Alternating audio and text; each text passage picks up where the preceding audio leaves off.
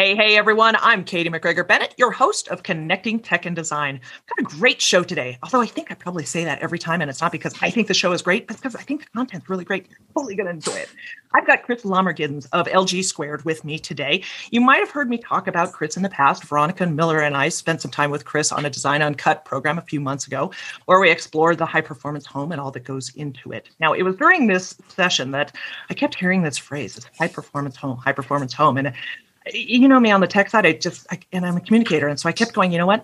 High performance home in my world means something a little bit different. And I've heard that it also is being equated to something kind of different over in the design world. So lo and behold, if I didn't ask Chris to come on back and have this conversation, potato, high performance home, high performance audio, high performance design, we're going to sort this all out today.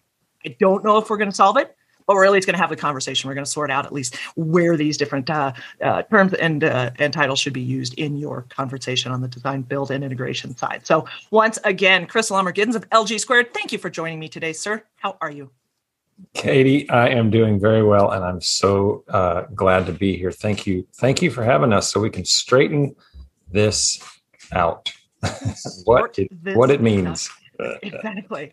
You know, it was so funny when you and Veronica were talking, and I kind of felt it. I started to get this switch. Like, wait, high performance homes. That means that I've been trained to think that is something different, and I was just fascinated by the fact that as far as we've gone and as far as we've gotten, as far as adjacent trades, as I call them, the design, build, and integration trades, that we each individually are using a term that has a slightly different meaning to the work that we do and ultimately to the experience of the customer or the expectation of the customer. So I wanted to kind of dig into that today, and we're going to focus on high performance homes, but I definitely help kind of take us beyond that, because as I understand it, there are additional terms and terminology that kind of go along with that, which I guess it can muddy the water a little bit, but kick us off a little bit first on what you guys do at LG Squared, and tell us all about Jody and what you guys do, and then we'll dive into topic du jour.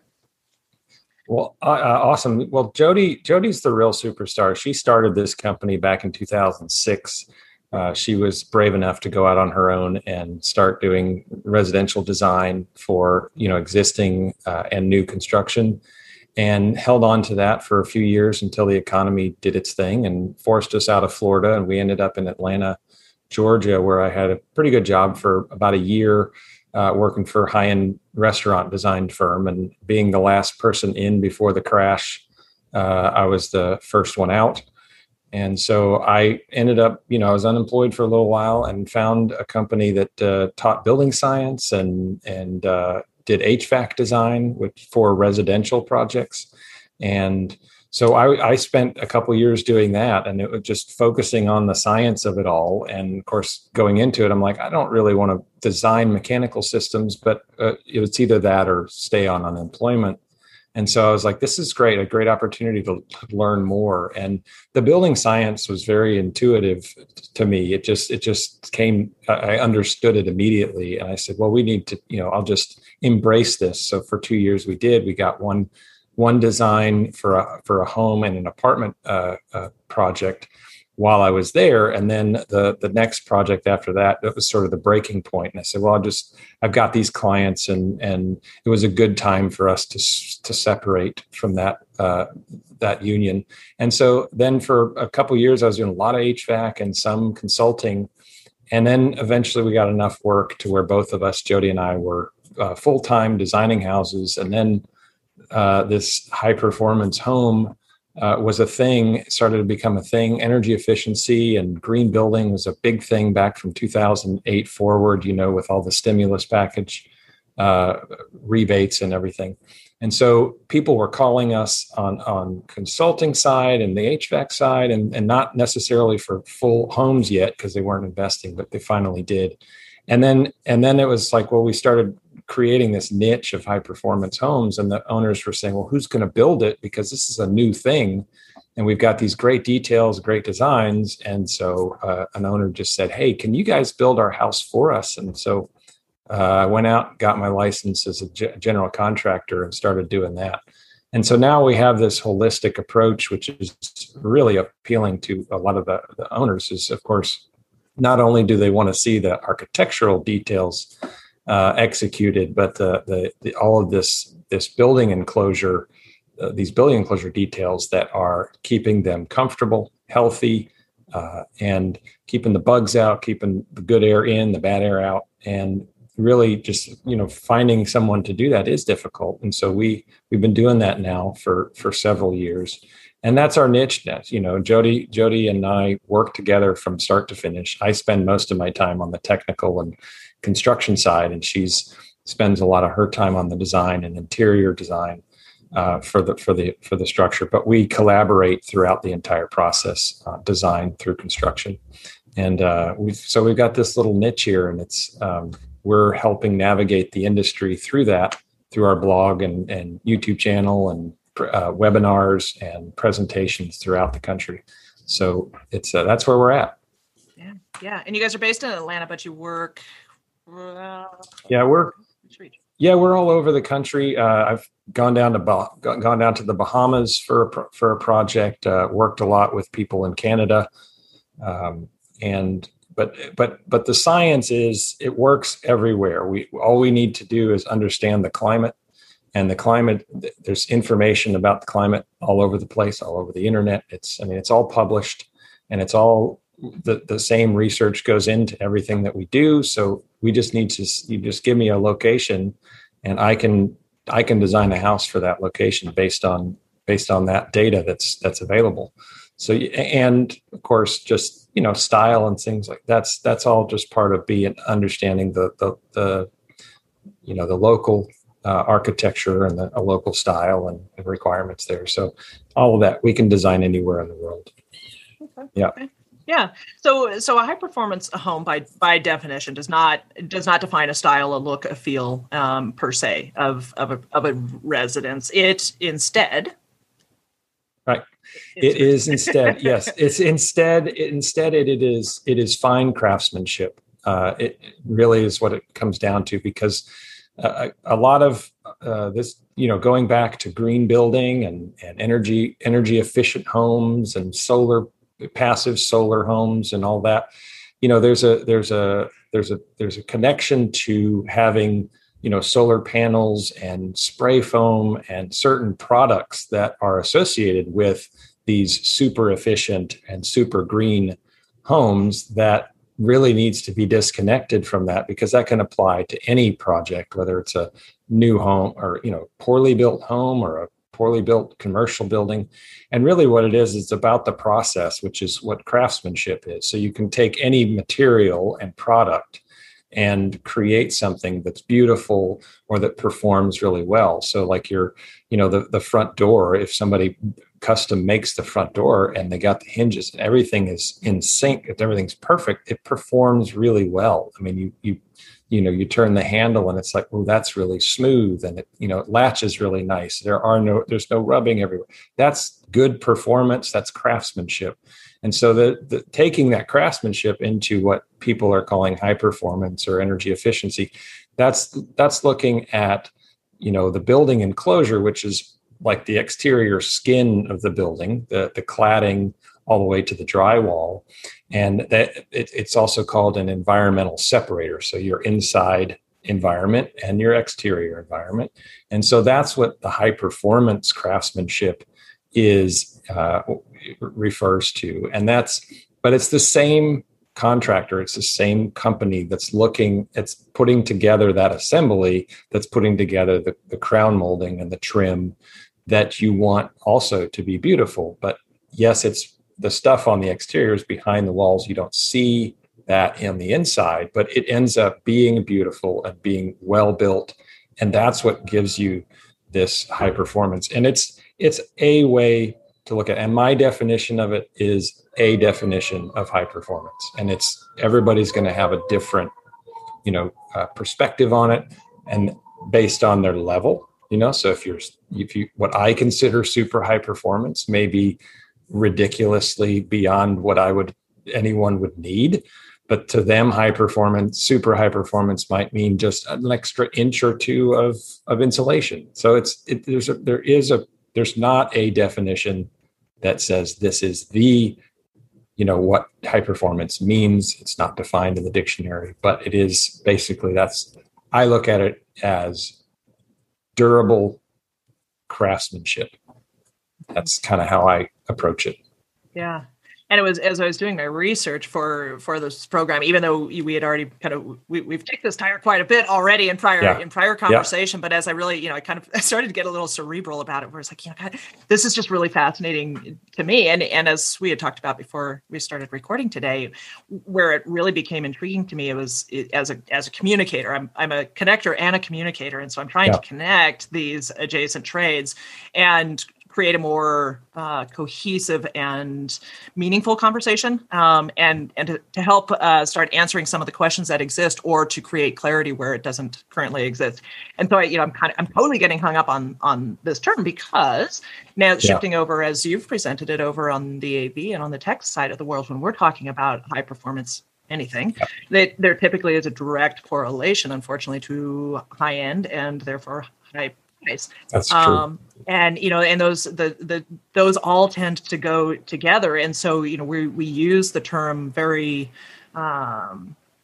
we use it often, but with that comes a specific lifestyle, and even down to the makeup of the individual that we visualize when we're talking about a high performance audio enthusiast, for instance. I mean, there's that terminology is an audiophile, and an audiophile is a very unique individual in terms of what they're looking for from their musical experience, right? And there are some connecting points as I'm listening to you talk about the craftsmanship. That certainly is a big thing, and oftentimes in high performance audio, for instance, that's going to be a hand built thing. And whether it's a tube amplifier or a speaker or a whatever, there definitely is a great amount of craftsmanship going in there. So we've got a great correlation there.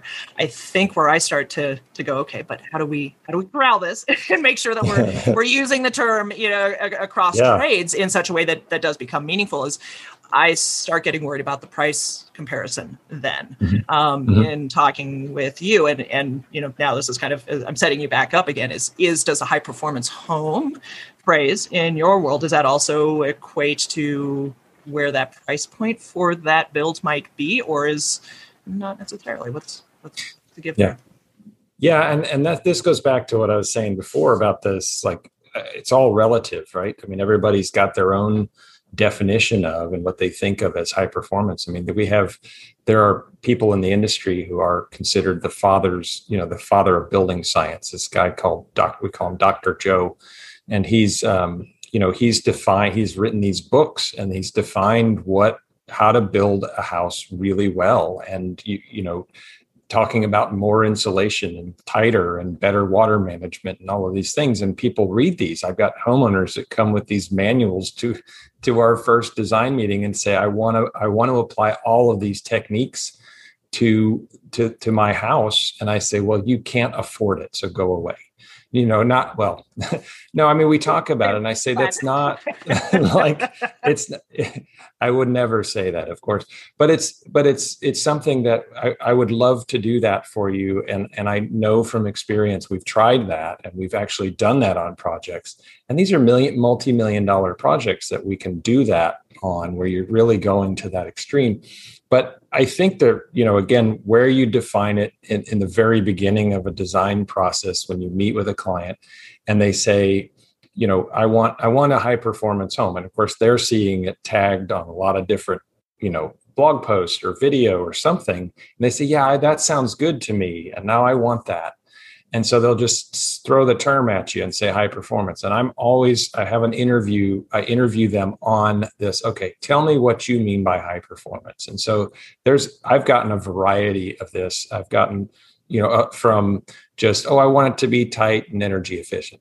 That's one high performance term. And then there's this, they show me, I want passive house, or I want something where it's super, super, heavy on the insulation, triple pane windows. And so, well, let's really find out why you want those things. Is it because you want to save energy? Is it because you want the house to be quiet, or you just hate windows where you feel like you're losing body heat when you're standing next to them? I mean, what are the real reasons and maybe it's health reasons. A lot of people have those.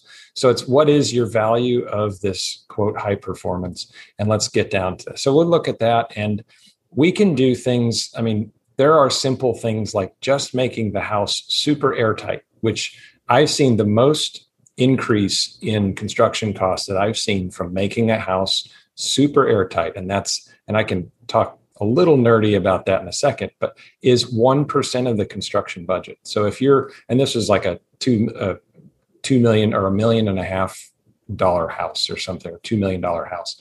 So only 1% of that was in addition to the original air sealing budget. And that was extreme. This guy, this contractor used, I don't know, hundreds of cases of caulking, which we don't use that the way that we don't do that technique anymore, but like hundreds of cases of caulking to seal his house so tight.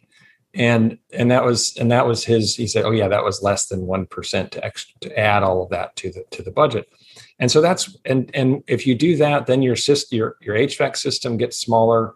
There's less, airflow in the walls, between the inside and the outside, the air exchange, which air brings moisture and it brings heat. And so those things, you don't want the bad stuff inside, and you don't want the good air that you're producing inside to get out. And so you can do nothing else. Like, don't worry about your insulation and just focus on that air sealing. And that you can, so less than 1% of construction, but you can make a home high performance in that respect. Or you can go all the way and say, I want 8 to 12 inches of insulation on the outside of my walls and my roof. I want triple pane windows, and I want the house to be tighter, about as tight as you can go with, and have the maximum, super duper ventilation systems and, heating and air conditioning systems. You can do that too. That will add a lot of money to your budget. It's the same thing for finishes, if, high end finishes, or you can go with a little bit better than standard finishes. So it's your definition. It's the homeowner's definition of what they want about high performance that determines that increase in cost. And that's why I like to say, just really focus on craftsmanship, because people can associate to that. Just say, hey, we build these with, our craftsmanship is very good, and we focus on that, and durability. We choose materials and processes that can make this house last a really long time, instead of using passive house or high performance, because those, yes, like you said, immediately go, oh, high performance, high cost. No, it doesn't. It's not always that. It's not immediately that. And I think because there's not a single definition of high performance, you can't just blanketly say, oh, it's anything high performance is high cost, because it's not. Right. So yeah, it's an unfortunate connection there, but they come to us and we say, don't worry, we can still do this and still give you high performance without you doubling your budget. Yeah. Well, I think that and I'm glad that you took the time to explain that, because I think that starts to reveal sort of what do we do then with, what do we do now that we've realized that this term is it kind of, it has an overarch, but many, many nuances in there. And I think, this is, as we've talked on the design side for now a couple of years, that upfront conversation with the homeowner, either directly or as part of the build team, and really, listening for the phrases that they're using and where their inspiration is coming from, and then provoking that conversation a little bit more. You mentioned, we see the hashtag, that's where I cringe, again, as a communicator, and, hashtags are awesome, but when people use hashtags just to sort of relay something funny, and, we as communicators are trying to use that term to define something, it's like, oh, So when we're using hashtags on posts just to get eyeballs, but it doesn't actually directly relate to the content, that's, that tends to just drive me crazy, because we're attracting eyeballs, but we're not actually providing the right education that then allows, for an action to be meaningful on the other side. And unfortunately, that's just how I'm wired, and everything I do has to result, right? So no, I overthink my hashtags just like that, because I want to make sure, like, I know that the people searching for high performance homes will also just search high performance. So I struggle to put high performance in just as a hashtag in there, because, well, that could be anything.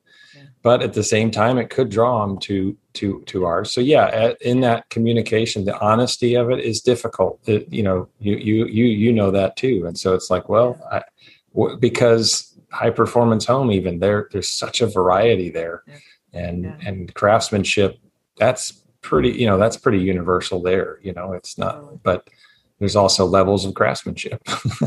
Yeah. I'm really big on takeaways and making these conversations actionable. So, takeaway for guys, gals on the audience side is, I think, as you're starting to listen to this conversation, and whether high performance is a new term to you within your trade work or not, is, what does high performance mean to you in your world? And as you're presenting to clientele, what should the client be hearing and understanding as your presentation, your offering of high performance? And Chris, what you commented on is, you've got a question, you've got questions that you ask. Let's dive into that term a little bit more, and let's flesh out the details. Specifically, what does high performance mean to you? And I think, just as a kind of a takeaway here for everyone in the audience is, start kind of wrapping arms and wrapping your brain around what that means to you in terms of your offering, and start to create that message, get that phrasing in place, and start to articulate it so that you get that confusion out of the way early on in the conversation. Kind of, pulling in the integrator into the side of it, because this is so critical. If there's a high performance home conversation from the design build team, and the integrator isn't familiar with what that is intending, they're going to come at you. And Chris, I'm setting you up. They're going to come at you with technology and a lot of it. Now, over in your world, that does not, a high tech or a high performance home does not mean a lot of technology, right? This was the other thing that surprised me. So I teach you up, take it away. To tech or not to tech in a high performance home. I've got my driver. Okay.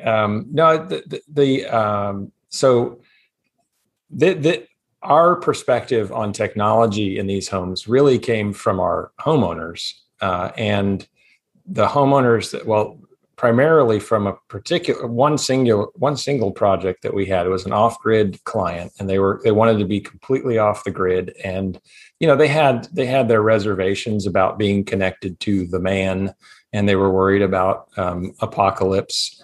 They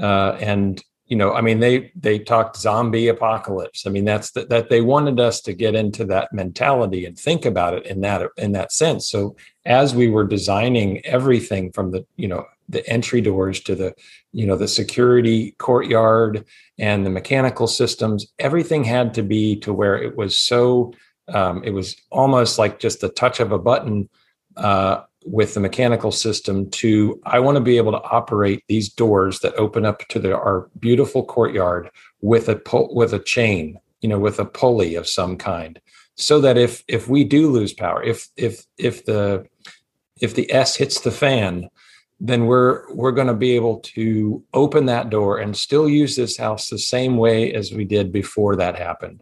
If black cloud cover, we're talking, they believed that stuff like that would happen when the crazies invade our compound. We want to be able to just survive like nobody else can and not really change our lifestyle. And so that was make my house as dumb as possible. And so we were looking at ways to design everything to be resilient, to last forever without having too many, low maintenance, talk about.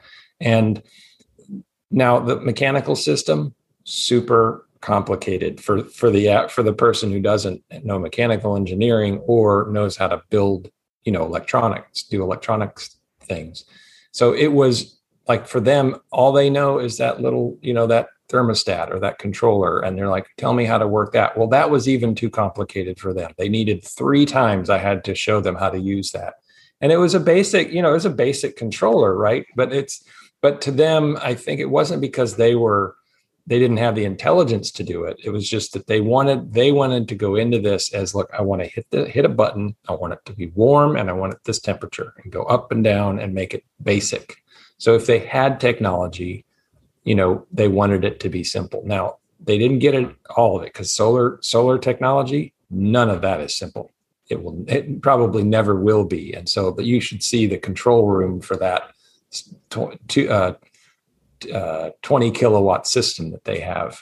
I mean, it's impressive. And people, Tim Allen and his buddies would just be grunting the whole, as they walk into that room.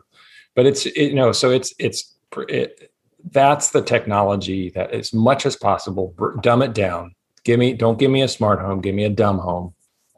But, living in today's world, it's hard to avoid that. And so I do it because I don't want to present technologies to our homeowners or to anyone that will require so much education, and like, oh, what do? I don't know how to thermostats. Everybody's used, a lot of people are used to those, and a lot of people, and so they can kind of latch onto that. But it's just when you start layering more and more technology about your window shades and your things, that if something goes wrong, it can't compute it. And who do I call for that sort of thing? And so it's trying to simplify that and putting the money into the building enclosure to make it last so much longer and make them comfortable and healthy and efficiency, so that's where we're at. And we, I was talking to you about, hey, we have a house coming up that the owners would love to have a lot of technology in it, make it smart.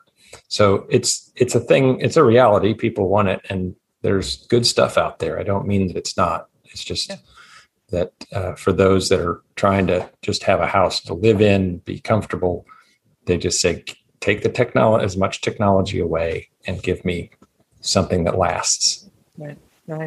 And I think, again, kind of, it's how the conversation comes together from the start, not necessarily only at the start, but how it comes together from the start. And I think that there's, how we present and the words that we use when presenting. And I think there's the tech-enabled home has much more of a reliance on the technology in order for the home to do what it does and for the occupants to enjoy everything that it is possibly capable of. But then I think there's also the tech-enhanced home, which it doesn't have heavy automation. It doesn't have any heavy entertainment. It doesn't, you don't push a button because you can and something will do it because you push the button.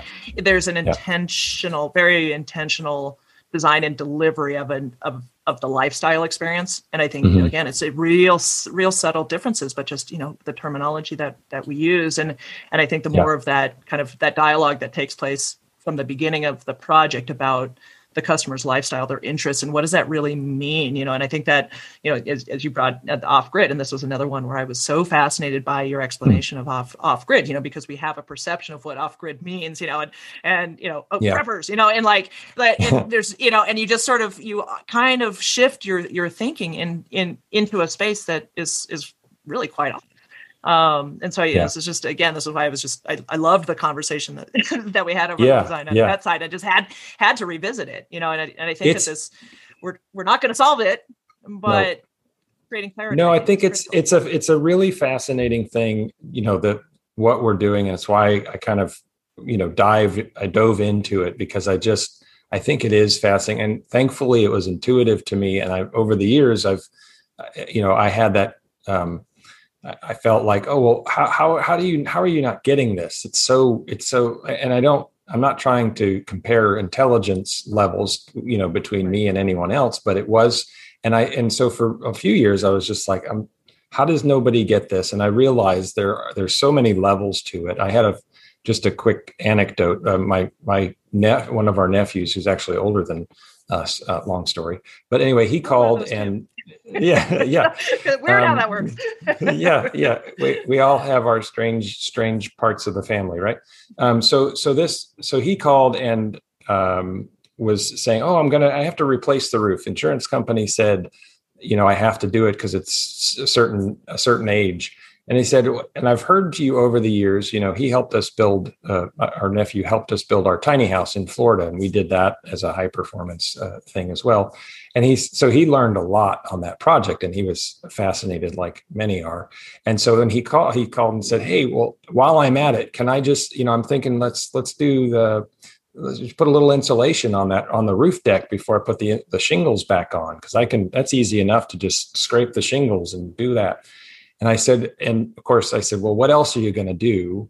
Because it's not a one and done thing. Like replacing windows is not going to save you 50% on your energy bills, or just adding insulation to the attic. I said, what happens is you're creating an alternate environment, microclimates, when you move that insulation layer. So the house has been working the way it is right now for so many years. And so it's gotten, the system's gotten used to it, and your comfort level's gotten used to it. When you move that line of insulation to the roof line instead of at the ceiling, you've changed now, you've brought that attic into it. Well, by doing that, you've also disconnected that insulation from the insulation in the walls, because there's a gap between the top of the wall and the roof deck.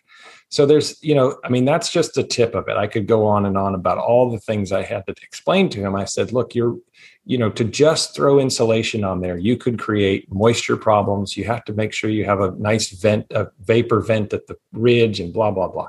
And so it would just, there's so much. Just think of your body, and if you had to try to make a body work, it's like, okay, let's run the heart now and the lungs, and your body is so intricate, so complicated. A house and a system like that works the same way. Your building enclosure is a system, your HVAC is a system, and they all work together just like your body systems do. And if you just alter one thing, when you make a cut, your body is having to make a major adjustment to that. It's starting to heal it. Your brain is telling you that it hurts, and you have to, you start to bleed. And so all these things are happening. It's the same thing with your house. When you change it, you create these different environments, and you have to be able to adapt. You have to follow it through. The whole thing has to be, you can't just do the one thing, because you'll mess up everything else. And so it is a complicated thing, but that's why there are experts who can, we consult with architects, builders, all sorts of people in the building industry, interior designers as well, because we know this, because we've had the experience with it. And it does take someone who does understand it to help make those changes. And, it helps at the beginning to do it correctly. And that's really where it's, should start there. But if it doesn't, then later we can, there's the experts can come in and help with that. So anyway, my point is that there is a lot of serious complications with it. But once you understand the basic concepts, you can go a long way. Yeah. And I think that I'm glad that you mentioned that you guys, in addition to doing these on your own, that you also consult. And I think that's a very important takeaway also from this conversation. If you're listening to this and this is unfamiliar or all too familiar, and you're looking for the resource, or looking for more education, inspiration, Chris is your guy. There, your website, tons of information there. lgsquaredinc.com is the URL there. If you're following along, and you've got some projects there, I'm setting you up for this. Is there a particular project on your site that really kind of encompasses that which you do and that which you believe in, or is it sort of, does each one represent an element of it? Right. Yeah. I think, the process is the same on all of the projects. Some of the earlier ones before the one that's really kicked off the high performance niche for us was called it's in Grant Park, Atlanta. It's a historic home, and it's on Cherokee. I think it's called Cherokee. Anyway, it's the historic Grant Park house.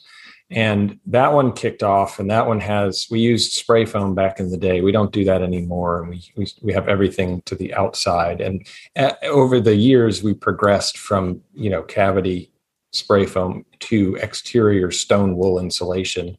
And but that's the beginning. Any project after that, was what did incorporate all of the best practices that we know. And again, it was based on budget and based on just practicality and the design of the home. We changed up the wall systems a little bit here and there. The mechanical systems are pretty consistent, but the one project in there that kind of gave us an opportunity to do things to where, like where the budget didn't change, or the budget allowed us to do everything we wanted to do, was the off-grid homestead project. The Marietta project also, the Marietta high performance home, it was pretty close to. We did a really nice, the building enclosure on that. The finishes were selected by the owner. She just, instead of spending the money on interior design, she spent it on the building enclosure. The Off-Grid Homestead, we did get to do the interior design as well. So that was, and the Proud Green Home is another one we did interior design on. So, those represent, I think the Off-Grid Homestead really represents sort of the ultimate. Now, the style of that is industrial, and that's not necessarily our quote style. It's just a style that the owners really appreciated. They have businesses in Atlanta that follow that industrial style, and they said, hey, let's just, since we want that same style there. So it represents the owners. So whatever's on there. So I think that one is probably, we have several videos on those two projects, the Marietta and the Off-Grid projects, that on our YouTube channel, that we talked, some good videos about how those were built and how we do what we do to make it high performance and why. And so those two are kind of feature projects for us. And I think that's where you'll find a lot of discussion about this. And then we have one that's coming up now that we're really starting to promote. And we're going to probably have a lot more video and blog content on this upcoming project than any other project there. But I would focus on those two. Okay. So there's a little scoop alert. You got another project coming up that Chris is going to be. Yeah, so you need to follow the man and follow the company and you'll get pinged when all of that starts to get released. Yes. One of the cool projects that you're working on right now, when I was talking about the education inspiration, is this 1920s makeover ATL, which is a hashtag. 1920s. Yes. Makeover ATL. Leakiest house ever tested is the one that's currently on my screen over here. Super cool what you're doing here, and kind of breaking down the different components and doing a little bit of a deep dive into the different elements. Yes. But tell us what you got going on with that project, and then let's get started. Yeah, some owners, these were actually developers. So it's interesting that it's a flip house and they chose us to do this. And a lot of times the flip houses, they want to maximize their return. So they're going to do as little as they can and hide it behind the finishes to say, oh, here you go. And, a year later, things start to break down. And, that's the traditional impression of a flip house. This one, we're actually going to take advantage of all of what we've done, and we're going to go through the Passive House certification process.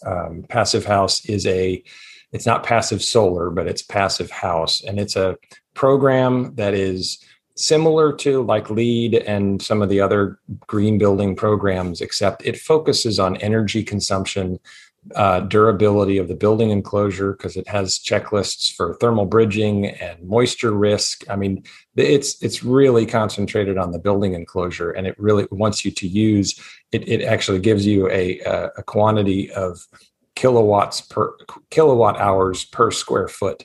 So they want you to reduce the amount of kilowatt hours you're using in a home. And some of these homes that are like up north, they joke about it, but it's possible you can sort of heat a room or even heat most of your home with a tea, like by boiling water. I mean, the heat and the moisture that come from that can heat up a room. It's just, they're so well insulated and so tight. In this case, it's, we have to go with 8 inches. We have to R31, which is more than double what the minimum is. And then on the roof, it's R60, which is almost double what the requirement is here in Atlanta. And so what we're doing, it's a 1920s. It is super leaky. It's the leakiest house ever tested by our rater, our home performance contractor. He runs a blower door test that tells us how leaky the house is. And he said he tested the oldest house in the country, and even this one was leakier than that. It's 4 times. Yes, thank you very much. But we of course had nothing to do with it. We just showed up and said, "Oh, test it," because we didn't build. But it's 4 times leakier than what the code allows here in Georgia. And so we're stripping it down to studs because there's a lot of rot. There's a lot of termite damage. Most of the studs and framing are in good shape. They need to be straightened out a little bit here and there. Some of it is rotted and the termite damage is enough that we have to replace it. But we're going to get it down to the studs and add, because it doesn't have any sheathing, and the insulation that's in it is very poorly installed. So we have to redo all that. And so we're just going to, and this is a great time to reuse an existing structure like that, because lumber prices are 300% of what they used to be. So we, to be able to reuse the structure that's there is really an advantage here for cost. So we'll get it, and then once we get down to the skeleton, we'll sheathe it with newer material that can give us that air tightness. And it's really about the process of air sealing all the gaps and cracks. And anytime we have a penetration, like a duct or a window, we seal that really well with like a liquid flashing. And so we'll wrap that and then cover the whole thing in 8 inches of stone wool insulation, which is hydrophobic, which means it sheds water really easy. It doesn't hold moisture. And it also doesn't bugs don't like it.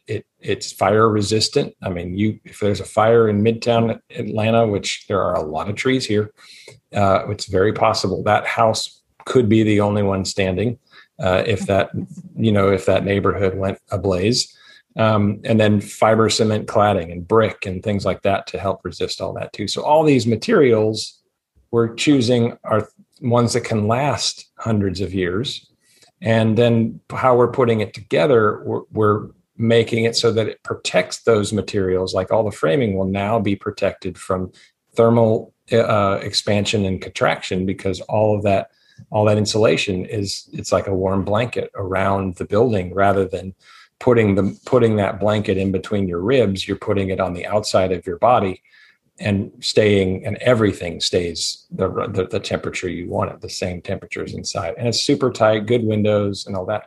And so that's our goal here, is that we build this way anyway, but the passive house is something that people are interested in. They want to know about it. And so we're going to use this. This will probably be the first passive house home in Georgia.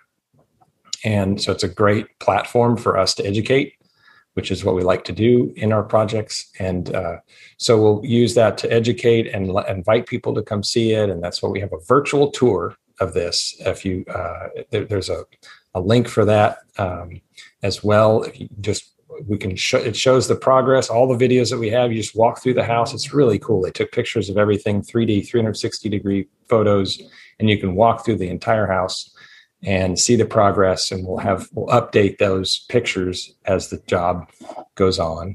So it's a super cool project. A lot of people are getting involved because they want to see their technologies and their materials get into a house like this, and we got a lot of cooperation for it. So we're going to have some fun.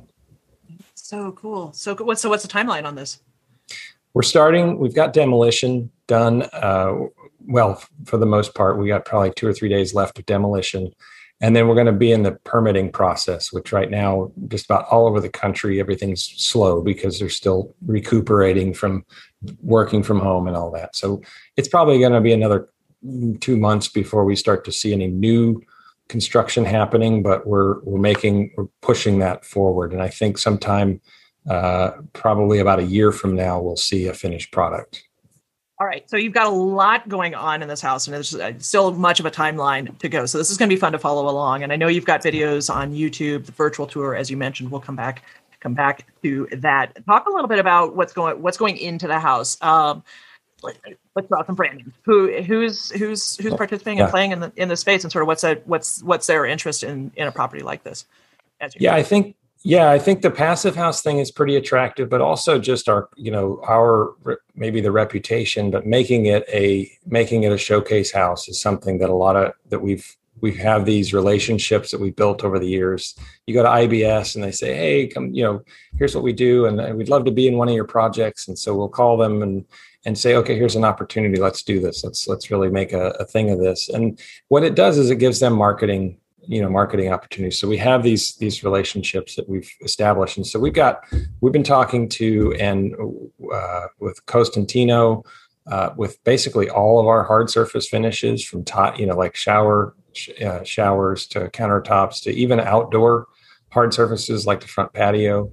We've got Brizo and Delta, which are the same company, but they're, the representative for them. We've got some lighting manufacturers that we haven't secured yet, so I won't mention the name, but also light switches.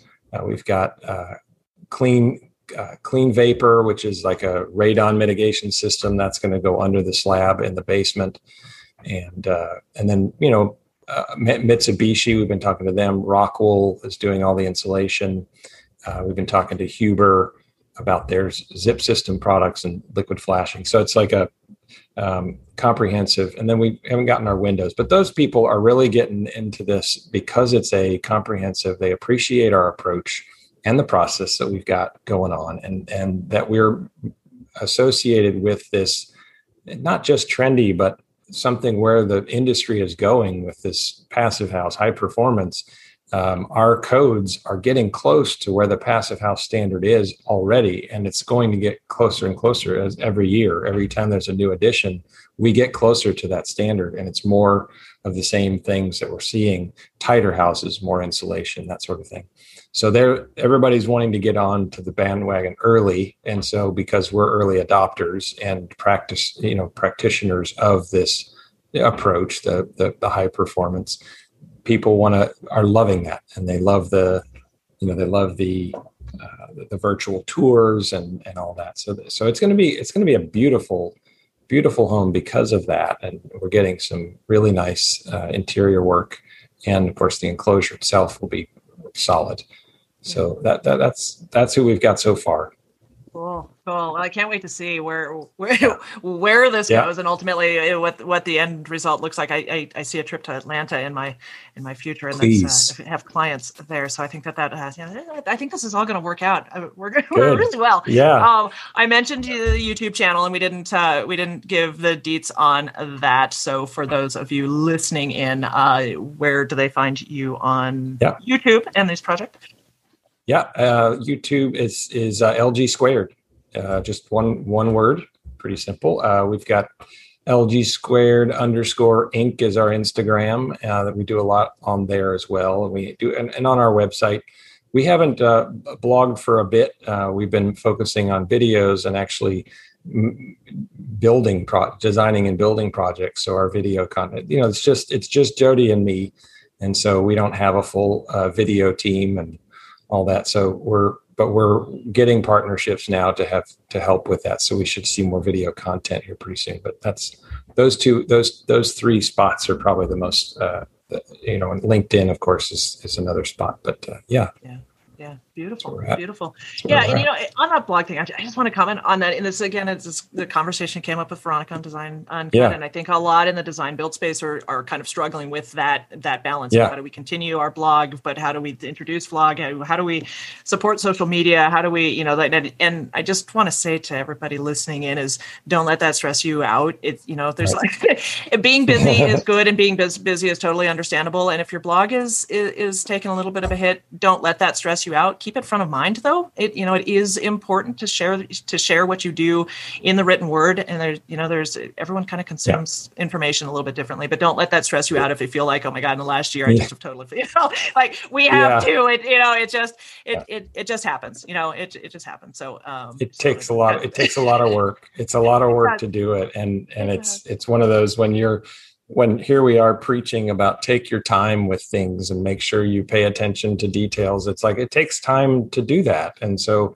to pull yourself away from that is to do these other things could be a disservice to what what you're preaching about. And so we're first practitioners in this business, and second, we're teachers and sharers of what we're doing. So we have to keep that in mind, because the practicing pays the bills. Yeah, exactly. Well, and the video side of it too, and that is no small challenge. It does get expensive fast, and it's it's one thing to capture the thing, but then how do you post production, and that's really that's where the gold is. Yeah. So I understand that challenge, and I appreciate what you guys are doing and building up your YouTube channel, and really breaking down the components of these projects and really helping lend that education inspiration in the midst of everything else that you're doing. So I compliment and commend you for for doing what you're doing. And I Thank just you. am so excited to see this project Good. come together. But more Glad. importantly, is I just appreciate you taking the time talking about this potato thing and this whole high performance. Yeah. What does it mean to all of us as individuals? Yeah.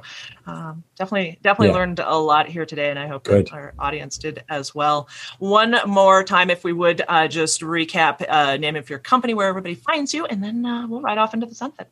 Yeah. We are LG Squared out of Atlanta, Georgia. You can find us at lgsquaredinc.com. Our YouTube channel is at LG Squared, and we have an Instagram, LG Squared _Inc. And you can email, on our website, you can contact us. We have our email address and a phone number on there. So feel free to reach out. We'd love to hear from anyone with questions or consultations or any kind of, I'd love to work with anybody out there. Awesome. Okay. And I realized that we didn't drop in that virtual tour location. Yeah. So virtual tour. It's a mystery. Yes. Well, if you, we will drop it in there somewhere. We'll get it out there, but Mythos Media, MYTHOS media.com /1920s makeover ATL is where you can find it. It's a little bit long address there, but we're going to shorten that eventually, but that's where you go. mythosmedia.com /1920s makeover ATL. And it's a fun little tour. You just sort of get addicted to click, let's go to this room and that room. And every room has a video in it. And you just get lost in all of that. So it's fun. Yeah. Good. All right. I think we've touched on all of the most important parts and probably some that maybe only I think them for, but there you go. My show. So there you go. No, these are great. These are awesome questions. I'm so glad you're questioning all of it. I'm so, the curiosity is important to us. I mean, it's, if we don't have it, then, we won't do it, so we have really appreciate that. Super good question. Super good conversation. Awesome. Appreciate it. Yeah. All right. Well, get back to what you do. Do so brilliantly and enjoy the rest of your day. Thanks again for joining for this episode of Connecting Tech and Design from the listener perspective. If there's a topic you'd like to talk about, hit me up on social with a DM. You'll find me. Let's have the conversation and bring your story to life. Definitely love exploring all these avenues and asking questions that others maybe. So my show is your show. Let me know what you want to talk about and let's bring it to light on Connecting Tech and Design. Chris, thank you once again. Hugs to you. Hugs to Jody. Catch you guys on another episode of Connecting Tech and Design. Take good care. Anytime, Katie. Thanks so much for what you do.